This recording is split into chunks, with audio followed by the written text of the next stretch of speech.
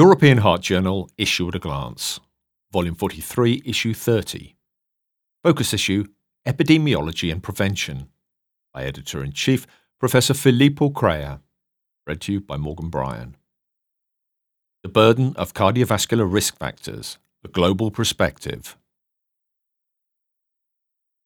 This focus issue on epidemiology and prevention contains the clinical research article entitled Cardiovascular Disease, Mortality, and Their Associations with Modifiable Risk Factors in a Multinational South Asia Cohort, a Pure Substudy, by Philip Joseph and colleagues from McMaster's University in Canada.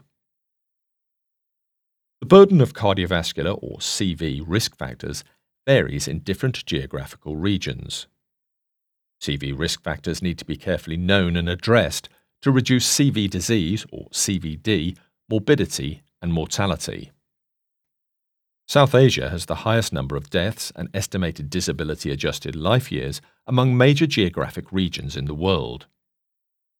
Most countries in the region have committed to reducing premature mortality from non-communicable diseases as part of the United Nations Sustainable Development Goals, but there are still limited data to guide how preventative health strategies should be prioritized.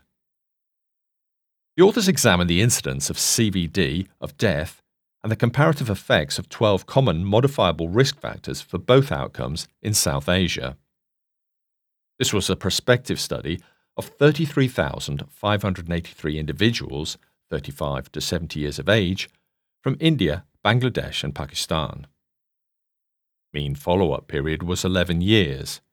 Age and sex-adjusted incidence of a CVD event and mortality rates were calculated for the overall cohort by urban or rural location, by sex, and by country. For each outcome, mutually adjusted population attributable fractions, or PAFs, were calculated in 32,611 individuals without prior CVD to compare risks associated with 12 common modifiable risk factors. Hazard ratios, or HRs, were calculated using Cox regression models, and average PAFs were calculated for each risk factor or groups of risk factors. CVD was the most common cause of death, 35.5% in South Asia. Rural areas had a higher incidence of CVD, 5.41 versus 4.73 per 1,000 person-years, and a higher mortality rate, 10.27 versus 6.56 per 1,000 person-years, compared with urban areas. Males had a higher incidence of CVD, 6.42 versus 3.91 per 1,000 person-years, and a higher mortality rate, 10.66 versus 6.85 per 1,000 person-years, compared with females. Between countries, CVD incidence was highest in Bangladesh, while the mortality rate was highest in Pakistan. The modifiable risk factors studied contributed to approximately 64% of the PAFs for CVD and 69% of the PAFs for death. The largest PAFs for CVD were attributable to hypertension, 13.1%, high non-HDL cholesterol, 11.1%, diabetes, 8.9%, low education, 7.7%, abdominal obesity, 6.9%, and household air pollution, 6.1%. The largest PAFs for death were attributable to low education, 18.9%, low strength, 14.6%, poor diet, 6.4%, diabetes, 5.8%, tobacco use, 5.8%, and hypertension, 5.5%. The authors conclude that in South Asia, both CVD and deaths are highest in rural areas and among men. Reducing CVD and premature mortality in the region will require investment in policies that target a broad range of health determinants. In another clinical research article entitled Modifiable Risk Factors Associated with Cardiovascular Disease and Mortality in China, a Pure Substudy, Zedong Li and colleagues from the Chinese Academy of Medical Sciences and Peking Union Medical College in Beijing, China, examine the incidence of CVD and mortality in China and key subpopulations and estimate the population-level risks attributed to 12 common modifiable risk factors for each outcome. In this prospective cohort of 47,262 middle-aged participants from 115 urban and rural communities in 12 provinces of China, it was examined how CVD incidence and mortality rates varied by sex, by urban-rural area, and by region. In participants without prior CVD, PAFs for CVD and for death related to 12 common modifiable risk factors were assessed. The mean age of the cohort was 51.1 years. 58.2% were female, 49.2% were from urban areas, and 59.6% were from the eastern region of China. The median follow-up duration was 11.9 years. CVD was the leading cause of death in China, 36%. The rates of CVD and death were 8.35 and 5.33 per 1,000 person-years respectively, with higher rates in men compared with women and in rural compared with urban areas. Death rates were higher in the central and western regions of China compared with the eastern region. The modifiable risk factors studied collectively contributed to 59% of the PAFs for CVD and 56% of the PAFs for death in China. Metabolic risk factors accounted for the largest proportion of CVD, PAF of 41.7%, and hypertension was the most important risk factor, 25%, followed by low education, 10.2%, high non-HDL cholesterol, 7.8%, and abdominal obesity, 6.9%. The largest risk factors for death were hypertension, 10.8%, low education, 10.5%, poor diet, 8.3%, tobacco use, 7.5%, and household air pollution, 6.1%. Li et al. Conclude that both CVD and mortality are higher in men compared with women, and in rural compared with urban areas. Large reductions in CVD could potentially be achieved by controlling metabolic risk factors and improving education. Lowering mortality rates will require strategies addressing a broad range of risk factors. In a third related clinical research manuscript entitled Risk Factors, Cardiovascular Disease and Mortality in South America, a pure substudy, Patricio López Jaramillo from the Universidad de Santander UDES in Colombia examined variations in CVD incidence and mortality rates between subpopulations stratified by country, by sex, and by urban or rural location. In a multinational South American cohort, the authors also examined the contribution of 12 modifiable risk factors to CVD development and to death. This prospective cohort study included 24,718 participants from 51 urban and 49 rural communities in Argentina, Brazil, Chile, and Colombia. The mean follow-up was 10.3 years. The incidence of CVD and mortality rates were calculated for the overall cohort and in subpopulations.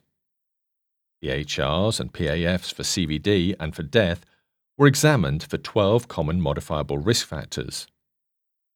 Leading causes of death were CVD 31.1%, cancer 30.6%, and respiratory diseases 8.6%.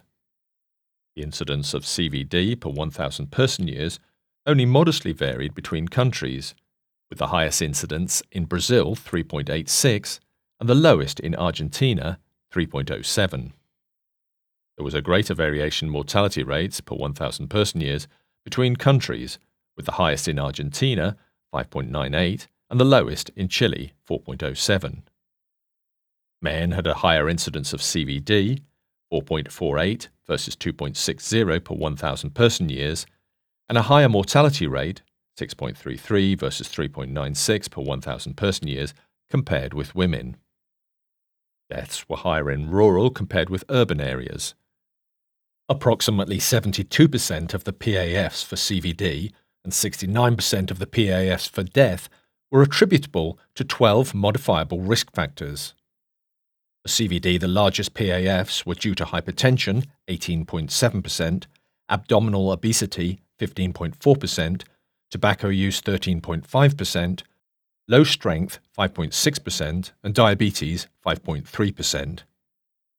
For death, the largest PAFs were from tobacco use 14.4%, hypertension 12%, low education 10.5%, abdominal obesity 9.7%, and diabetes 5.5%. Lopez Jaramillo et al. Conclude that cardiovascular disease, cancer, and respiratory diseases account for over two-thirds of death in South America. Men have consistently higher CVD and mortality rates than women. A large proportion of CVD and premature deaths could be averted by controlling metabolic risk factors and tobacco use, which are common leading risk factors for both outcomes in the region. These three pure sub-studies are discussed in one joint editorial by Eva Prescott from the Bispeberg University Hospital in Copenhagen, Denmark. Prescott notes that in the pure study, education is defined as a modifiable risk factor on the causal pathway to the outcomes studied. She indicates that we have no data to indicate that intervention on this modifiable risk factor will lead to improvements in health. We cannot even be sure that education is a causal risk factor, rather than a risk marker or indicator of accumulation of adverse exposures. Regardless, the pure study recognizes socioeconomic factors as strong indicators of increased risk. Prescott feels that this should be acknowledged in policies that target populations in middle-income countries and in clinical practice when estimating risk and prioritizing intervention.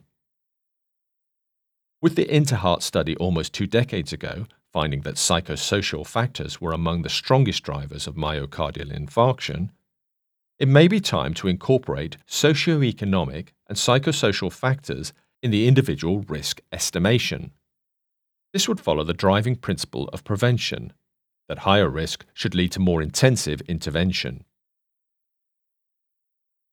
A potassium-replete diet is associated with lower blood pressure and lower risk of CVD. In a clinical research article entitled Sex-Specific Associations Between Potassium Intake, Blood Pressure, and Cardiovascular Outcomes, the EPIC Norfolk Study, Iffert Vogt and colleagues from the Amsterdam UMC in the Netherlands note that whether or not these associations differ between men and women and whether they depend on daily sodium intake is unknown. An analysis was performed in 11,267 men and 13,696 women from the EPIC Norfolk cohort. The 24-hour sodium and potassium excretion, reflecting intake, was estimated from sodium and potassium concentration in spot urine samples using the Kawasaki formula. Linear and Cox regression were used to explore the association between potassium intake, systolic blood pressure, or SBP, and CVD events, defined as hospitalization or death due to CVD. After adjustment for confounders, interaction by sex was found for the association between potassium intake and SBP, P being less than 0.001. In women but not in men, the inverse slope between potassium intake and SBP was steeper in those within the highest tertile of sodium intake compared with those within the lowest tertile of sodium intake, P being less than 0.001 for interaction by sodium intake. In both men and women, higher potassium intake was associated with a lower risk of CVD events, but the HR associated with higher potassium intake was significantly lower in women than in men. Highest versus lowest potassium intake tertile, men HR 0.93, women HR 0.89, P equaling 0.033 for interaction by sex. The authors conclude that the association between potassium intake, SBP, and CVD events is sex-specific. The data suggests that women with a high sodium intake in particular benefit most from a higher potassium intake regarding SBP. The manuscript is linked to an editorial by Franz Messerli and colleagues from the Inselspital Universitätsspital Bern in Switzerland. Messerli and colleagues conclude that at a population level, identification of sodium or potassium-sensitive persons presently remains beyond the reach of routine clinical care. At best, a surrogate endpoint such as SBP can provide us with some hints to guide our investigations, which may at least allow us to distinguish between potential harm and benefit. However, at the level of individual care, a full understanding of the interaction between dietary sodium, potassium, BP, and CV outcome remains elusive, yet still represents a sine qua non for the practice of precision medicine. The relationship between dietary salt intake and health remains a subject of long-standing debate. In a clinical research article entitled Adding Salt to Foods and Hazard of Premature Mortality, Lu Qi and colleagues from the Tulane University School of Public Health and Tropical Medicine in New Orleans, USA, analyzed whether the frequency of adding salt to foods was associated with the hazard of premature mortality and life expectancy. A total of 501,379 participants from the UK Biobank who completed the questionnaire on the frequency of adding salt to foods at baseline were enrolled in the study. The information on the frequency of adding salt to foods was collected through a touchscreen questionnaire at baseline. The authors found graded relationships between higher frequency of adding salt to foods and higher concentrations of spot urine sodium or estimated 24-hour sodium excretion. During a median of 9.0 years of follow-up, 18,474 premature deaths were documented. The multivariable HRs, 95% confidence intervals or CIs, of all-cause premature mortality across the increasing frequency of adding salt to foods were 1.00 reference, 1.02, 0.99 to 1.06, 1.07, 1.02 to 1.11, and 1.28, 1.20 to 1.35, p-trend being less than 0.001. The authors found that intakes of fruit and vegetables significantly modified the associations between the frequency of adding salt to foods and all-cause premature mortality, which were more pronounced in participants with low intakes than those with high intakes of these foods, p-interaction equaling 0.02. In addition, compared with the never/rarely group, always adding salt to food was related to 1.50, 95% CI 0.72 to 2.30, and 2.28, 95% CI 1.66 to 2.90, years of lower life expectancy at the age of 50 years in women and men respectively. The authors conclude that their findings indicate that higher frequency of adding salt to foods is associated with a higher hazard of all-cause premature mortality and lower life expectancy. The manuscript is accompanied by an editorial by Annika Rosengren from the University of Gothenburg in Sweden. Rosengren concludes that classic epidemiology argues that a greater net benefit is achieved by the population-wide approach, achieving a small effect in many people, rather than from targeting high-risk individuals, a large effect but only achieved in a small number of people. The obvious and evidence-based strategy with respect to preventing CVD in individuals is early detection and treatment of hypertension, including lifestyle modifications, while salt reduction strategies at a societal level will lower population mean blood pressure levels, resulting in fewer people developing hypertension, needing treatment, and becoming sick. Not adding salt to food is unlikely to be harmful and could contribute to strategies to lower population blood pressure levels. Atherosclerotic cardiovascular disease, or ASCVD, risk prediction equations apply to older adults. In a clinical research article entitled PD Risk Score Predicts Cardiovascular Events in Young Adults, the Cardia Study, Samuel Gidding and colleagues from the Geisinger Genomic Medicine Institute in Danville, Pennsylvania, USA, note that for this study, the pathobiologic determinants of atherosclerosis in youth, or PD risk score, was used to predict ASCVD events, specifically myocardial infarction and revascularization, in middle age from risk measured at less than or equal to 40 years of age.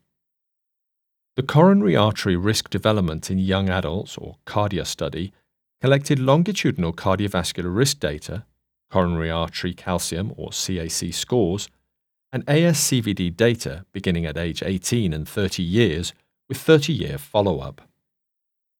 Predictive accuracy for ASCVD of the P-Day risk score, calculated at baseline, mean age 24, and at all 6 cardio examinations up to year 15, was examined. The authors also examined whether the presence of CAC improved model discrimination.